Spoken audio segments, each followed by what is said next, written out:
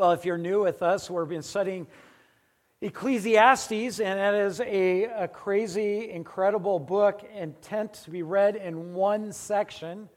I encourage you to try to read it all in one shot, because then you understand this whole vanity of vanities, all is vanity, because really anything without God, the fear of God and obeying God, anything without God just is worthless. God is meaningful.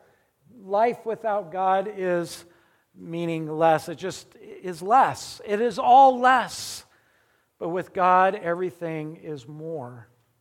And that's where we're at. And we've been studying as we looked at the first part of chapter 4, as we've been walking through, we saw about oppression and all these kind of stuff. If we're looking for the world for answers dealing with justice and oppression, we realize that there is no answer. It's all vanity. But Christ brings us comfort. Last week we talked about not only about God brings us comfort, but He is the one that brings us community. We were meant to be together, to be in community, and to work together. And that was the beauty of yesterday. If you didn't get a chance to go, you missed. It was a wonderful opportunity.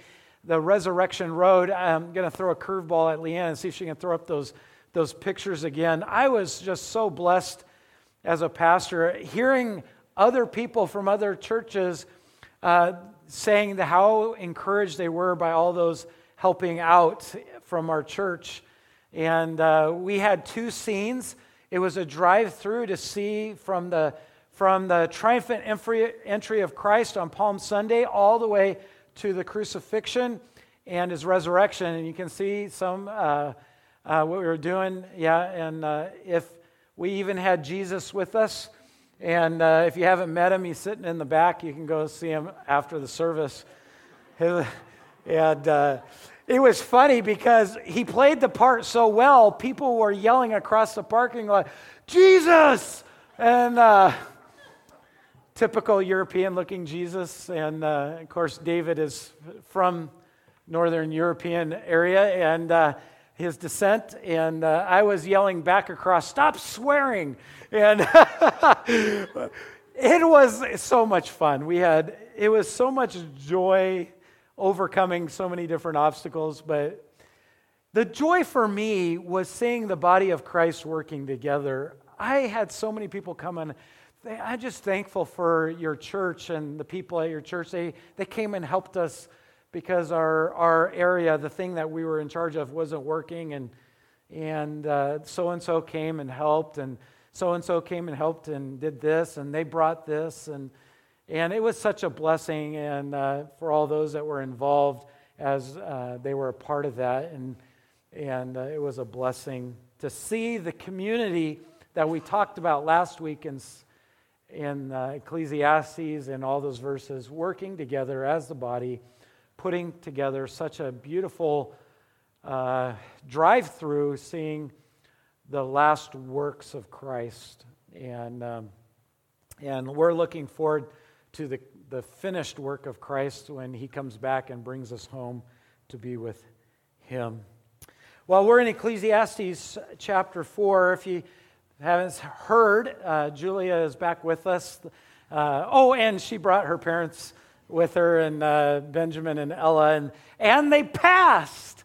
And you can go ask them about that as they pass their mechanics certification, as they can be, I take it they can train others and take care of mechanics, and that's important in their area as their mission work continues to go to Africa and to work and do missions in the area of aviation, and not only flying, but taking care of airplanes and other missionaries and all of that to support the gospel ministry.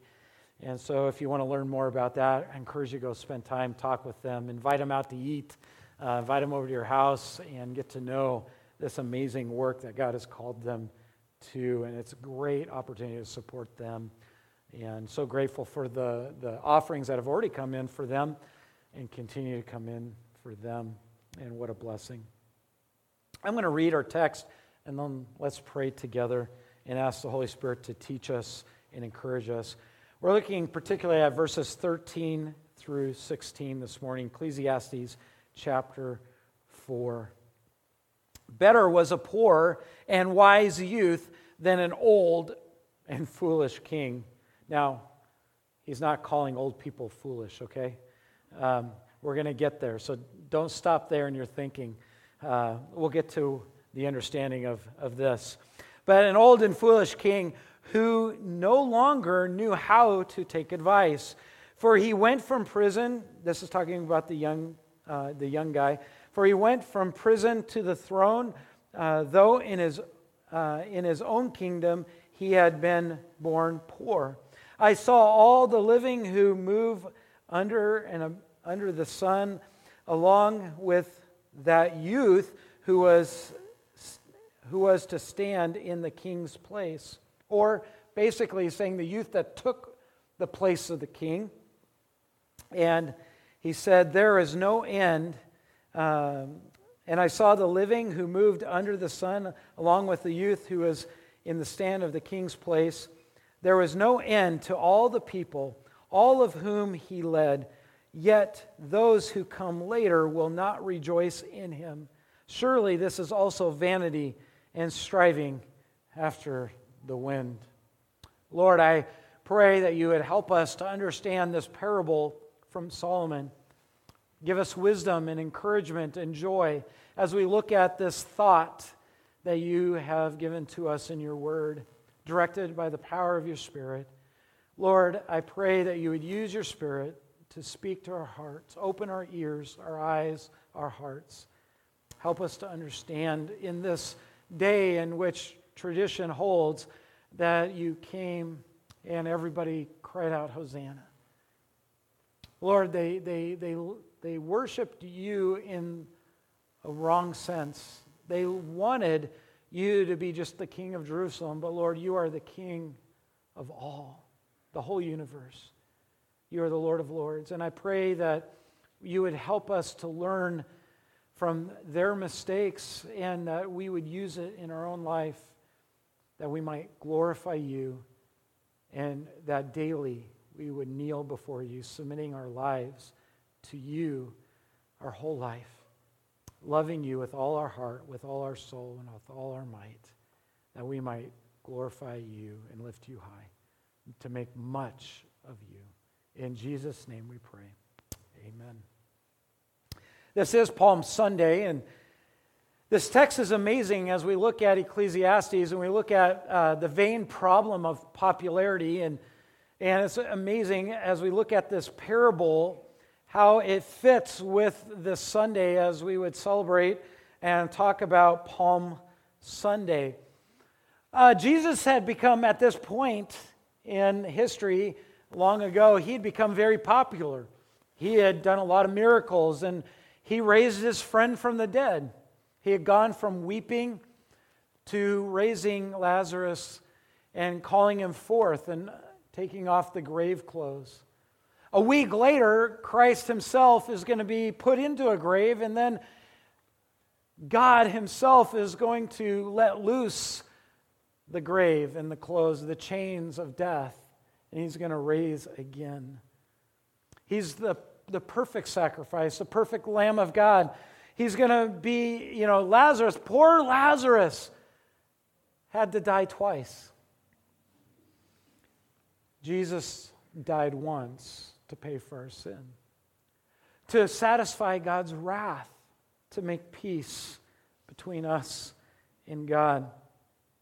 It's amazing and to think about how fast they were crying out, Hosanna, here's our King, to crucify him.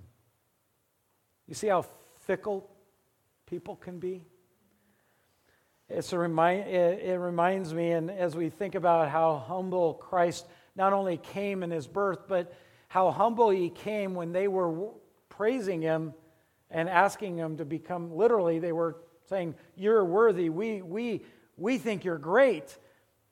And yet he, instead of coming on a white, majestic horse, he comes through on a lowly, humble donkey. It reminds me of a story of a young boy and a donkey and an old man. And it goes like this. Once there was an old man and a young boy who were traveling with the donkey. The young man was leading the donkey, and the old man was riding on the donkey. Sounds pretty good. When they passed through a small village, some of the townspeople yelled, "Abuse! Look at this old man taking advantage of this poor young boy." Sounds like what some people say at my house when they watch me cracking the whip with some of my boys. Look at when they pass through the village, look at this old man taking advantage of this poor young boy. What a rascal. After they had passed through the village, the old man said, "We had better swap over, otherwise they'll abuse us in the next village."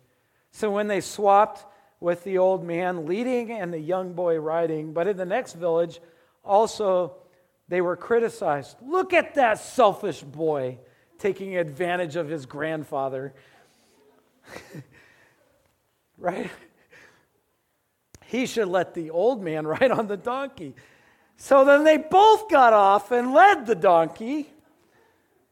But in the next village, the people yelled out, "Look at those two stupid people.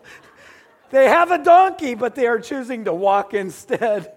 When the old man concluded, "Actually, it doesn't matter what you do, people will always be critical."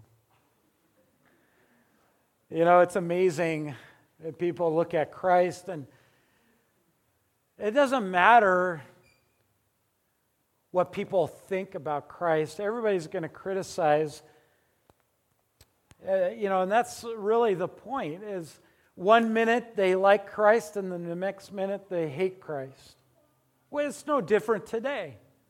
One minute people say, God does a lot of really neat things, and the next minute God can't do enough. Solomon is, in his parable, through the power of God, is reminding us of this vain idea of popularity. And this morning, we're going to really just look at one main point. And look at a couple of thoughts. In the 4-verse parable, Solomon reminds us that popularity is fleeting. It's really fleeting because people's ideas of what is right change all the time. People's opinions can be one thing one day, and it can be totally another thing the next day. Therefore, we are better to choose influence, or what is better, over popularity. Solomon's story, basically, his parable goes like this: a poor yet wise lad is better than an old and foolish king who no longer knows how to receive instruction, for he has come out of prison to become king, and even though he was been born poor in his kingdom, I have seen all the living under the sun throng to the side of the second lad who replaces him. There is no end to all the people, to all those who are before him, and even the ones who will come later will not be even happy with him, for this is too vanity and striving after the wind. What is view and the idea of this parable is that the succession of kings, none of whom fully satisfy the populace. A king comes, a king goes. A king that was there, an old king, a king that the idea in the Hebrew here is a king that has been in this position so long that he no longer even listens to wisdom. And then another yet young man replaces him. They rise, they fall in society. A young man goes from nothing to something to the top. Not everyone will accept or even appreciate him. Therefore, since it is impossible to achieve full acceptance, it is foolish to spend one's life seeking advancement in popularity. It's better to stay poor and wise. That's the idea. Solomon is saying, it doesn't last. There's just somebody that's coming along that's going to replace. It's better to stay poor and wise. From this unimpressive position, it may be possible to influence. From being poor and wise, you might be possible to influence more people than you had ever thought possible. Popularity is another vanity and annoyance of the spirit. Upon the throne sits an old and foolish king. He is dethroned and replaced by someone else, preferably younger. Then the young is also replaced because the people are never truly satisfied. Do you see the circular, never-ending cycle? No one's ever satisfied. And here's the main point that we see. Labor on earth is often motivated by the desire for popularity, power, and prestige. A lot of times, the motivation in working and toiling under the sun and living on earth has to do, a lot of times, with popularity. The better you are at something, the more popular you become. Got to be better at sports, got to be better at school, got to be a better boss, you got to be a better student, you got to be a better something. I've seen straight A high school students they were pushed and pushed and pushed. You got to have straight A's, only to go and flunk out of college. And it's like no one is satisfied with how good you are, and they realize that. They go to college, and people don't care if they had straight A's. They just become someone else, and and all of a sudden they're not popular anymore. I've seen it personally. I've experienced it. I've played baseball, and I remember going as a freshman. I decided I was no longer going to go to Christian school. I wanted to play sports, and so the Christian school didn't have sports, and I was good at sports. I was so good, I talked about it all the time, and I annoyed the snot out of Anissa. My mom came to me wisely one day and says, "Hey, would you ever want to date Anissa?" And I said, "Everybody wants to date Anissa." And she was the older, popular, the older girl in youth group. I was not the older, wiser guy in youth group. I was popular because I was just good at sports. I could run faster, I could jump higher, and I let everybody know it because I thought it made me better. And I annoyed everybody, so I went to high school. I got on the varsity baseball team right off the bat, and we were winning games. I played 2 games and tore a ligament in my knee. I didn't tear it playing baseball. I teared it showing off at church playing basketball. My whole high school baseball career done. I stopped. The next summer, I broke my leg in 5 places showing off playing in baseball. I decided I think God was trying to tell me something. That being popular in sports, what's funny is as soon as I stopped playing sports, all the guys at high school that I thought were my friends stopped talking to me. No, I was no longer good at sports, or I stopped playing sports, so people stopped. The prestige, the power, the popularity was all gone. It's all vain. There's always somebody better than you. There's always somebody that has more power. There's always somebody that has more money. There's always something else, someone else to replace you. More is not better. That's Solomon's point here. You can go from nothing to king and then still be replaced. And we learn something from this as we go through and look at this. And the first thing, one of the things that we learn is this: don't live for what is passing, for what is fleeting.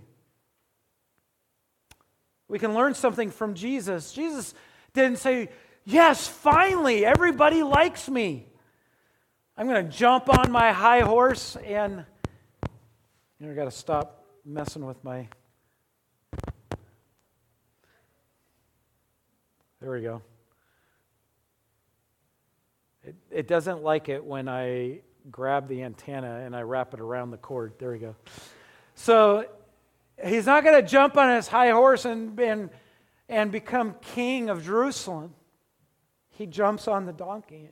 John chapter 12 is a great example of not living for what is passing. Jesus knew that this idea of him being king was just going to be short-lived, and in just another few days that they're going to want to crucify him. They're going to take a terrorist in Barabbas, and they're going to turn him loose, and they're going to take Jesus, who just raised a guy from the dead, and they're going to nail him to the cross. Talk about short-lived popularity. That's extreme, isn't it? None of us have ever gone from somebody wanting us to king us, to be king, to wanting to crucify us. Right? Yeah, it's short-lived. You notice in verse 13, they're yelling, "Blessed is he who comes in the name of the Lord, even the King of Israel." Talk about popularity. They wanted to make him king. Why? Well, in verse 16, they remembered that the things that had been written about him and been done by him. Right? They just a few days, just the day before, they'd called Lazarus out of the tomb. Do you notice what the Pharisees? Pharisees are like, "We are not doing our job good enough." They said to one another, "You see that you are gaining nothing. Nothing we are trying to do to get this man out of the way, because he's ruining our popularity." Right? He's taken over. Look, the world has gone after him. You do see that the focus of the Pharisees were about this popularity, prestige, and power. And yet they had realized that it was just passing, it's just fleeting. They got to do more. They devised a way to kill. If you keep reading, you notice that they even desired to kill Lazarus. We're going to kill Lazarus and kill this Jesus. And so begins what we now call the Holy Week. We can't live for what is passing. Why live for popularity now when it's just going to be gone tomorrow? Christ isn't gone tomorrow. The work of Christ isn't gone tomorrow.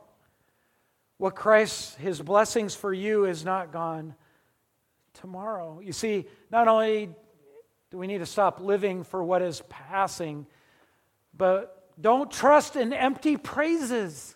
The praises in the triumphal entry of Christ was just empty. There was no weight behind it. There was no real intent to make him king, the rightful Messiah, the rightful ruler of the universe. It was empty talk. It was empty praise.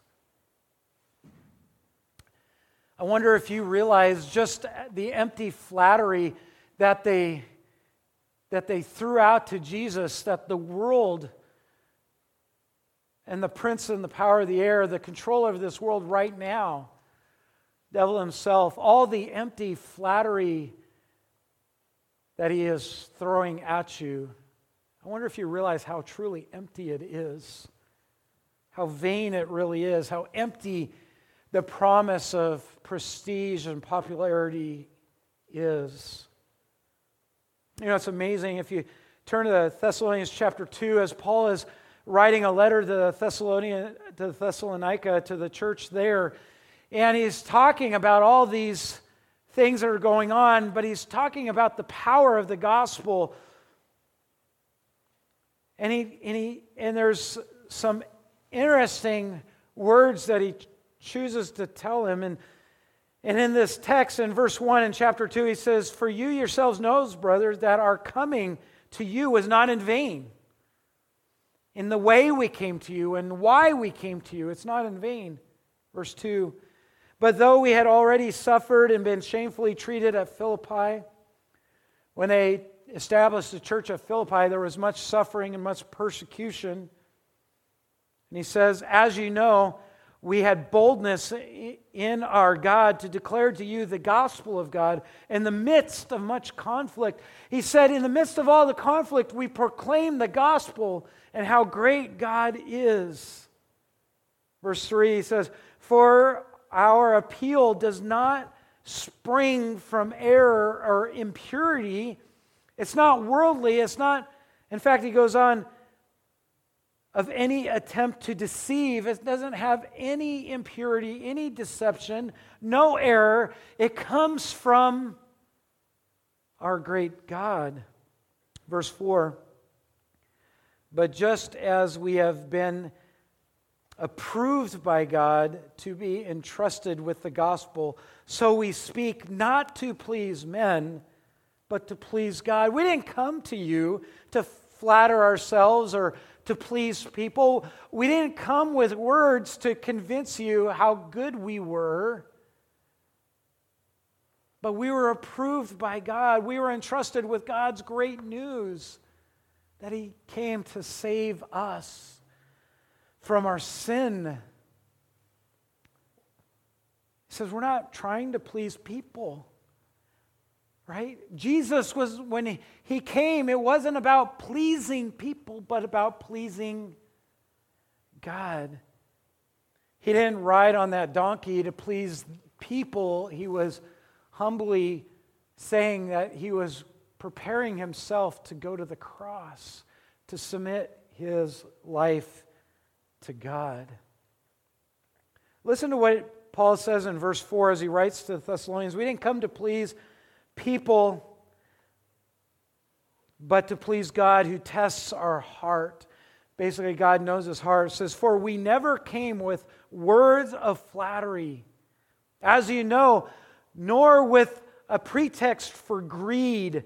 God is our witness." We didn't come to you to get anything from you. We didn't come with just empty words, fleeting words, that we might gain something from you.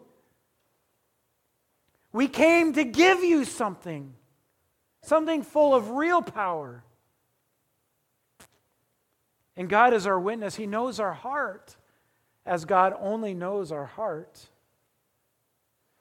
Verse 6, "Nor did we seek glory from people." We didn't seek glory. We want to give God glory. We didn't seek glory from people, whether from you or from others, though we could have made demands as apostle of Christ. We could have used our position to make demands, but that was not the point. "But we were gentle among you, like a nursing mother takes care of his own children. So being affectionately desirous of you, we were ready to share with you not only the gospel of God, but also our own selves, because you had become very dear to us." They didn't come with empty praise for themselves, empty praise for power. They when we learn in this text of this parable that Solomon gives us, is we don't live for what is just here today and gone tomorrow. That's passing, but we don't trust in empty praise. And Paul is saying in 1 Thessalonians chapter 2, he's saying, we didn't come with this empty praise to flatter you with something that was just passing away. We came to glorify the Lord. That's the real question. Are you just trusting in empty praise when people say, "Wow, you're good"? Actually, when people praise me for something, I kind of shudder. Right? It's like, if they only knew how bad I really am. You didn't see all the mistakes behind the scenes. You didn't see me get upset, a couple days earlier. Right? It's not about me. It's about God. I shudder sometimes because it's easy to become self-absorbed with the praise of others, whether it's at work or at school or in sports or in just a hobby that you have. It leads us to the third thing that we notice because of this parable is don't trust in those who can't provide, right? Psalm 20, verse 7 from David, it's really apropos as we think about the triumphal entry of Christ, was they're throwing palm branches at Christ and saying, "Be our king, be our king." I'm so glad that Jesus didn't trust in that, because they weren't going to provide him with anything. It wasn't the mass of people that provided the kingship of Christ. Jesus isn't king because people liked him. He is king because he is God. Psalm 20, verse 7 says, "Some trust in chariots and some in horses, but we trust in the name of the Lord our God." If you think about it, in David's time, the chariot was the tank. The chariot was the bomber, right? The B-52 bomber. We were talking in our men's group on Friday morning, drinking coffee. Can you imagine during the missile crisis, the Cuban Missile Crisis? Some of you were alive then and remember that, but they had every airplane in the air filled with bombs ready to go. That's quite an amazing thought. Some people put their trust in that, but we put our trust in the Lord, the strong name of the Lord our God. Proverbs 29:25 says, "The fear of man lays a snare, but whoever trusts in the Lord is safe." Where's your trust? Are you putting in your trust in those who can't provide? I'll never forget when right before I went off to Bible college, I had been working 3 jobs preparing to go off to school. I had graduated early from high school, and I was given the ability to have this job working at this warehouse delivering car windshields. And I was a low man. I was 17. I couldn't believe it. They trusted me to load pallets of windshields. You know, it's one thing to have pallets. It's another thing to carrying windshields on, especially when they're like Porsche windshields, and they're like, $1,000 per windshield, and each pallet has 50 on there. Just do the math. We had a guy who dropped one of them. He didn't come back to work. That was a little bit more money than they were willing to part with, so they parted with him. But so I was a 17-year-old driving these around, and I'll never forget, one day they said, "Hey, we need you to go pick this guy up in the airport." And I said, "Do you realize I'm in this big cargo van, and you want me to go pick up this guy at the airport?" And they said, "Yeah." I said, "Okay." It was just short of a semi, it was this big dually, so it's about 30 foot long, So we're driving it. I go to the airport and I pick it up. And this guy is the VP of the company. And I'm like, "Are you kidding me? I'm driving around in a 30-foot van, or big old cargo van." And I deliver him, and he just asking me questions about the job. And so long story short, basically the very next day they said, "Hey, Kyle, we'd like to take you to lunch." I'm like, "Really?" "Yeah, would you come with us to lunch?" I'm like, "Great." This time, we rode in a nice convertible to this beautiful steakhouse that I ordered a big ribeye because it was on the company. I was like, "Great." I'm like, "What in the world am I doing as a 17-year-old with the VP and the manager of the warehouse eating a ribeye for lunch, getting all bloated?" Fat and sassy with the muckety-mucks. They looked at me and they said, "We love your work ethic. We're just amazed at how a 17-year-old can be so responsible. We want you to train and become the the assistant manager of this place." This is literally a week before I go off to Bible college, and they're saying, we're gonna buy you a car, we're gonna pay for an apartment, and we're gonna give you a salary. I'm like, wow. We're going to move you to another warehouse. That was in Washington, but wasn't where I was working, but another warehouse that was failing And they wanted me to go learn there so I could become the manager. I was like, wow. And they said, so what do you think? I said, wow, I'm humbled. That's huge. That's amazing, but I'm going to turn you down. They're, what? We're going to buy you a car. We see what you drive to work. We called it the dead flesh mobile. Just let your imagination. And I'm like, God wants me to go and learn the Bible so I can help people.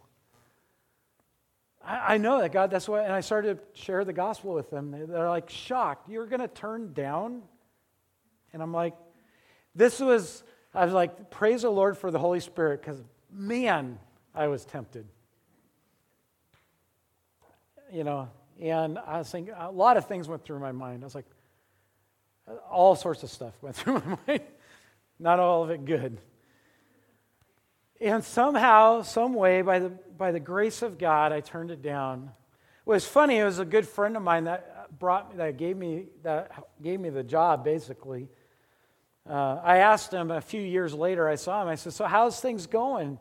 And he says, "Well, have you heard?" And I said, "No." And he said, "Well, I'm no longer with the company." And I said, "Why?" And he says, "Well, they went bankrupt." The year after I went off to Bible college, they closed down. Yeah. Don't trust in those who can't provide. They promised all of these things. We can provide all of this for you. When Nisa and I we had an opportunity to go candidate at churches when I was an associate pastor. And this was long before we came here, but I don't know how many churches that we went off to. Most of the churches never asked my wife to come. It was just, hey, we like you. We would like to, we've seen your resume. Because my crazy mentor was sending resumes to people, and I told him not to. Anyway, and they're like, we want you to come. And I'm like, and so they come. And this was like a sales pitch. We could build you a house, and we could do this, and we could do that. And I was like, well, what about God's word? Do you want to know what I believe? And they're like, oh, well, we've seen your resume. We can trust you. I was like, really? Just because it says something on a paper? And they're like, oh, yeah, but we could do this. We can give you this much money. I can't tell you how many sales pitches I received from churches. Anissa and I were talking and praying. We said, let's make a list of everything. We're like, we want a church that loves our family. We want a church that loves God. We want a church. It's not a perfect church. We just started writing all these things down, right? But it was amazing. There was a church that had this multi-million-dollar facility. They had it all, including a lot of sin. And I was like, well, what do you guys believe about this? And they're like, oh, it's okay. They had a guy living that was on staff who was divorced his wife and living with a girlfriend. Wasn't even married. I read him some scripture and I said, well, what is God, aren't we supposed to honor marriage? And he said, oh, well, he's a good guy. He's a good teacher. I said, really? Teacher of what? Because his life's not really teaching much. And we had it. I couldn't believe, I was shocked. They offer the world, but they don't provide. That church, a couple years later, the pastor left because of infidelity. The church went from 1,000 people down to like 70. They laid off all their staff. It's like, Lord, thank you so much for dodging that bullet. People can offer you the world, and then they'll pull the rug right out from underneath you. That's not who Christ is. They were saying, King, we want you to be king. Now they're going to crucify him. Right? Here's the conclusion. Here's the whole point. Don't exchange. Don't swap out. Don't exchange your greatest treasure and service of temporal popularity and prestige. Don't exchange your greatest treasure for the service of temporal popularity and prestige. Don't just look at what the world promises that they can provide for you and say, oh, this is awesome. Don't listen to the flattery, the praise, false praise. Don't listen to all those things and give up the greatest treasure. It's just vanity. It's just vanity.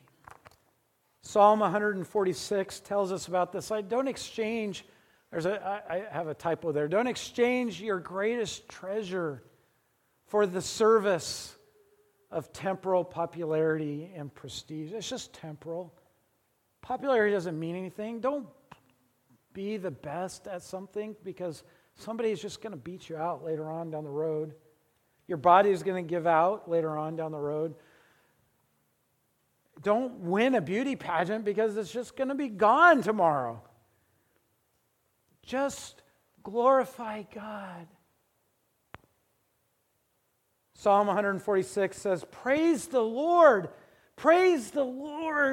O my soul. I will praise the Lord as long as I live. I will praise to my God while I have my being. While I'm alive, I will choose to praise God. Verse 3, put not your trust in princes. Don't trust those in high places, right? Just look at the Meghan Markle and Prince whatever debacle.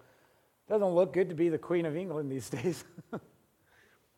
Don't put your trust in princes, in a son of man, or in just the son of people who are born on earth, in whom there is no salvation. When his breath departs, he returns to earth. On that very day, his plans perish. Don't trust in the high and mighty that are born just to this world, because they can't save you. They themselves are just going to die and go back to the earth. And guess what? All the great plans that they had, those in high places, are going to go with them. They die too. Verse 5, blessed is he, or complete joy, complete fulfillment is he whose help is the God of Jacob, whose hope is in the Lord his God, who made the heaven and the earth, the sea and all that is in them, who is truly the Lord. Look at that, who keeps faith forever. He keeps faith forever. Do you see? God is not fleeting. The things of God, you can trust God because God is forever. It's not fleeting. It's not passing. Verse 7, who executes justice for the oppressed, who gives food to the hungry. The Lord sets the prisoners free. The world just ensnares you in vanity. But God, who keeps faith forever, who gives us true justice, who gives us true comfort, he sets the prisoners free. The Lord opens the eyes of the blind. The Lord lifts up those who are bowed down. The Lord loves the righteous. Remember what it said in our text?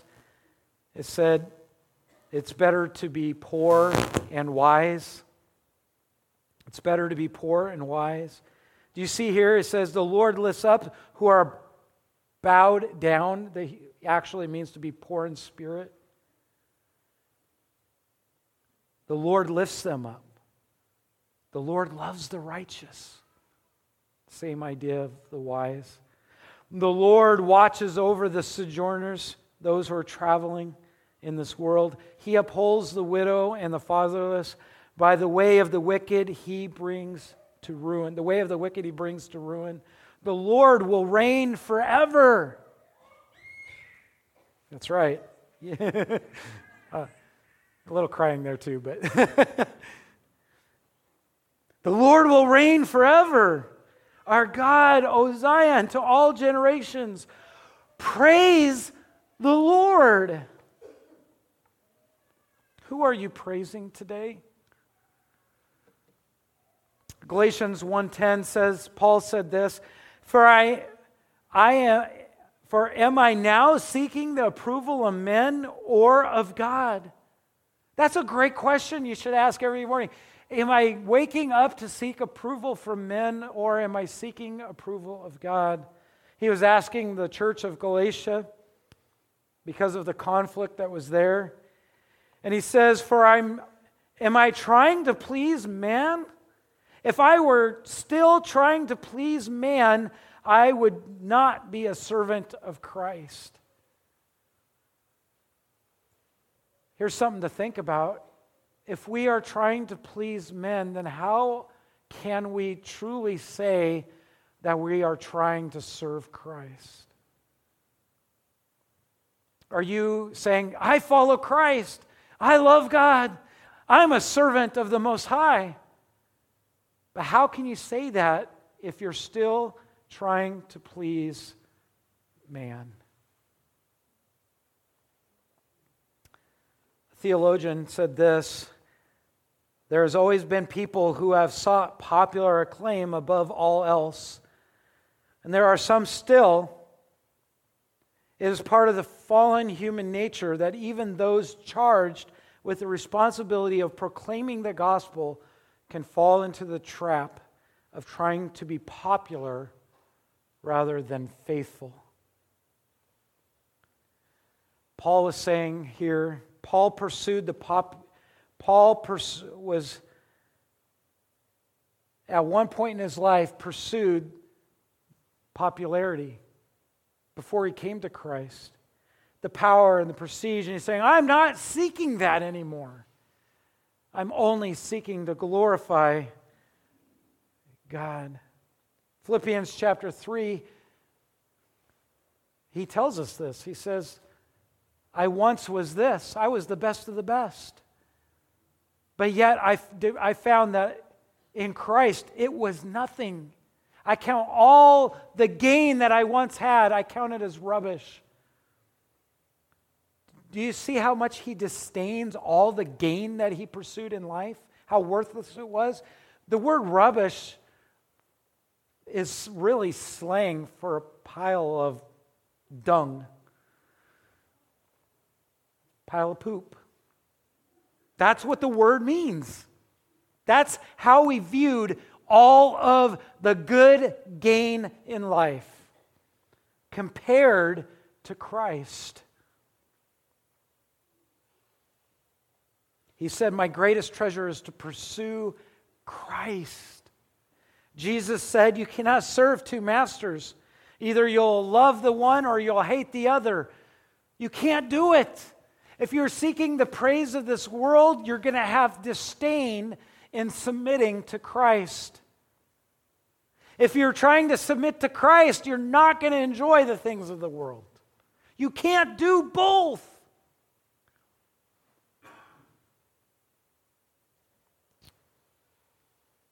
But it is Christ who can give you pure joy, lasting peace. In fact, in Matthew 6:19, he says, don't seek treasures that are on earth, but seek the treasures that are above. Are you looking for acceptance from the world or acceptance from Christ? A lot of times you'll hear people say, you need to accept Christ. But the reality is the question is, does Christ accept you? Because that's the truth. He died in our place so that in that way we can put our faith and trust in Him, and God, would accept you, not on the basis of of your good deeds, not the basis of a choice, but on the basis of Christ. That he died on the cross to settle all the accounts, to wipe our slate clean. If you are trying to find you're doing all these things, coming to church to find acceptance, to just be good, to say, if I read the Bible and I come to church and I do a lot of good things, and maybe, and if I accept Jesus, then God will look good on me. If you're just trying to be good, there is never going to be good enough to measure up to God. God doesn't accept our good. He only accepts his good. That's why Jesus said, I am the way, the truth, and the life. No one comes to the Father except through me. We were talking in our men's group on Friday, and a verse came up, the wages of sin is death, but the gift of God is eternal life through Jesus Christ our Lord. He says, therefore, there is no condemnation for those who are in Christ Jesus, who are found in him. God accepts those who are in Christ. Are you still pursuing the world and the world's acceptance, or have you asked that question, will Jesus accept me? He will if you've submitted your life to him. He says, repent and believe, for the kingdom of God is at hand. Call upon the name of the Lord, and you will be saved. Where is your life? Is it in Christ? He is our greatest treasure. Will you sadly throw your greatest treasure aside just for a temporal treasure in this world? Don't do it. Don't do it. Christ and his death on the cross is so much greater than anything you will ever receive or ever can receive. No matter how hard you try, you can never measure up to Christ. Have you submitted to Christ? He is our comfort. He creates our community in which we can grow, and he is who we need to submit to find acceptance. Have you submitted your life to Christ? He died for you, that you might lay down your life and pick up his. Because he satisfied all of God's wrath. Will you live your life based on finding acceptance with him, not with this world? Lord, I thank you for the opportunity to share your word. Lord, the popularity that's here in our world is fleeting. But Lord, you are eternal. Our good deeds are tarnished by our sin. They will never provide. No one in this world can provide what you can provide. We cannot provide what you can provide, the eternal life. We are sinners, destined to have to pay for that sin. But while we were yet sinners, you, Christ, Jesus, you died for us. You conquered death because you were the perfect lamb, the lamb without sin, without blemish. You can pay for what we cannot pay. So, Lord, you've called us to lay our life down in submission to you, so that way you can give us your life in our stead. So we can throw your life on and be found in your good, in your righteousness.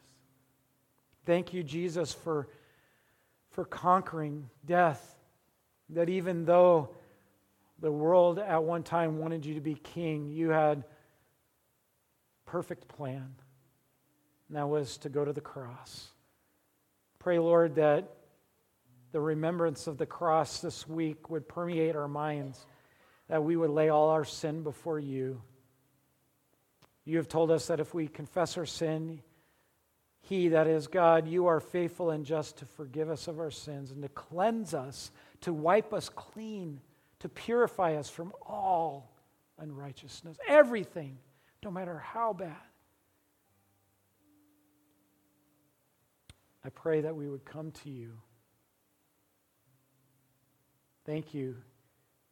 And I pray, Lord, that someone here would call upon your name if they've never been saved from their sin.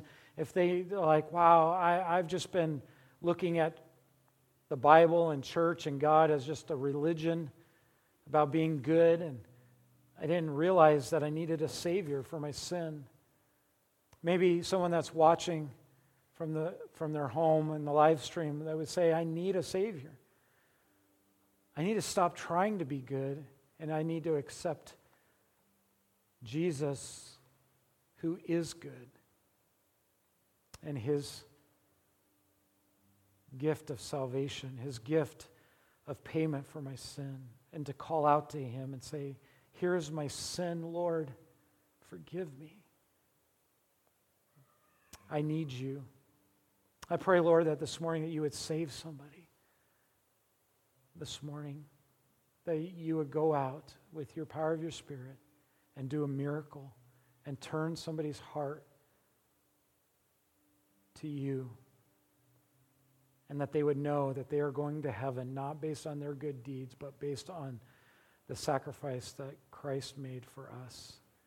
And he rose again, and his sacrifice he has imparted to us that we would have a new life with him, that we too, as he rose again, that this new life that he has won for us is now given to us, that we'd be counted with him and his goodness to have a relationship for the rest of eternity with our Father in heaven.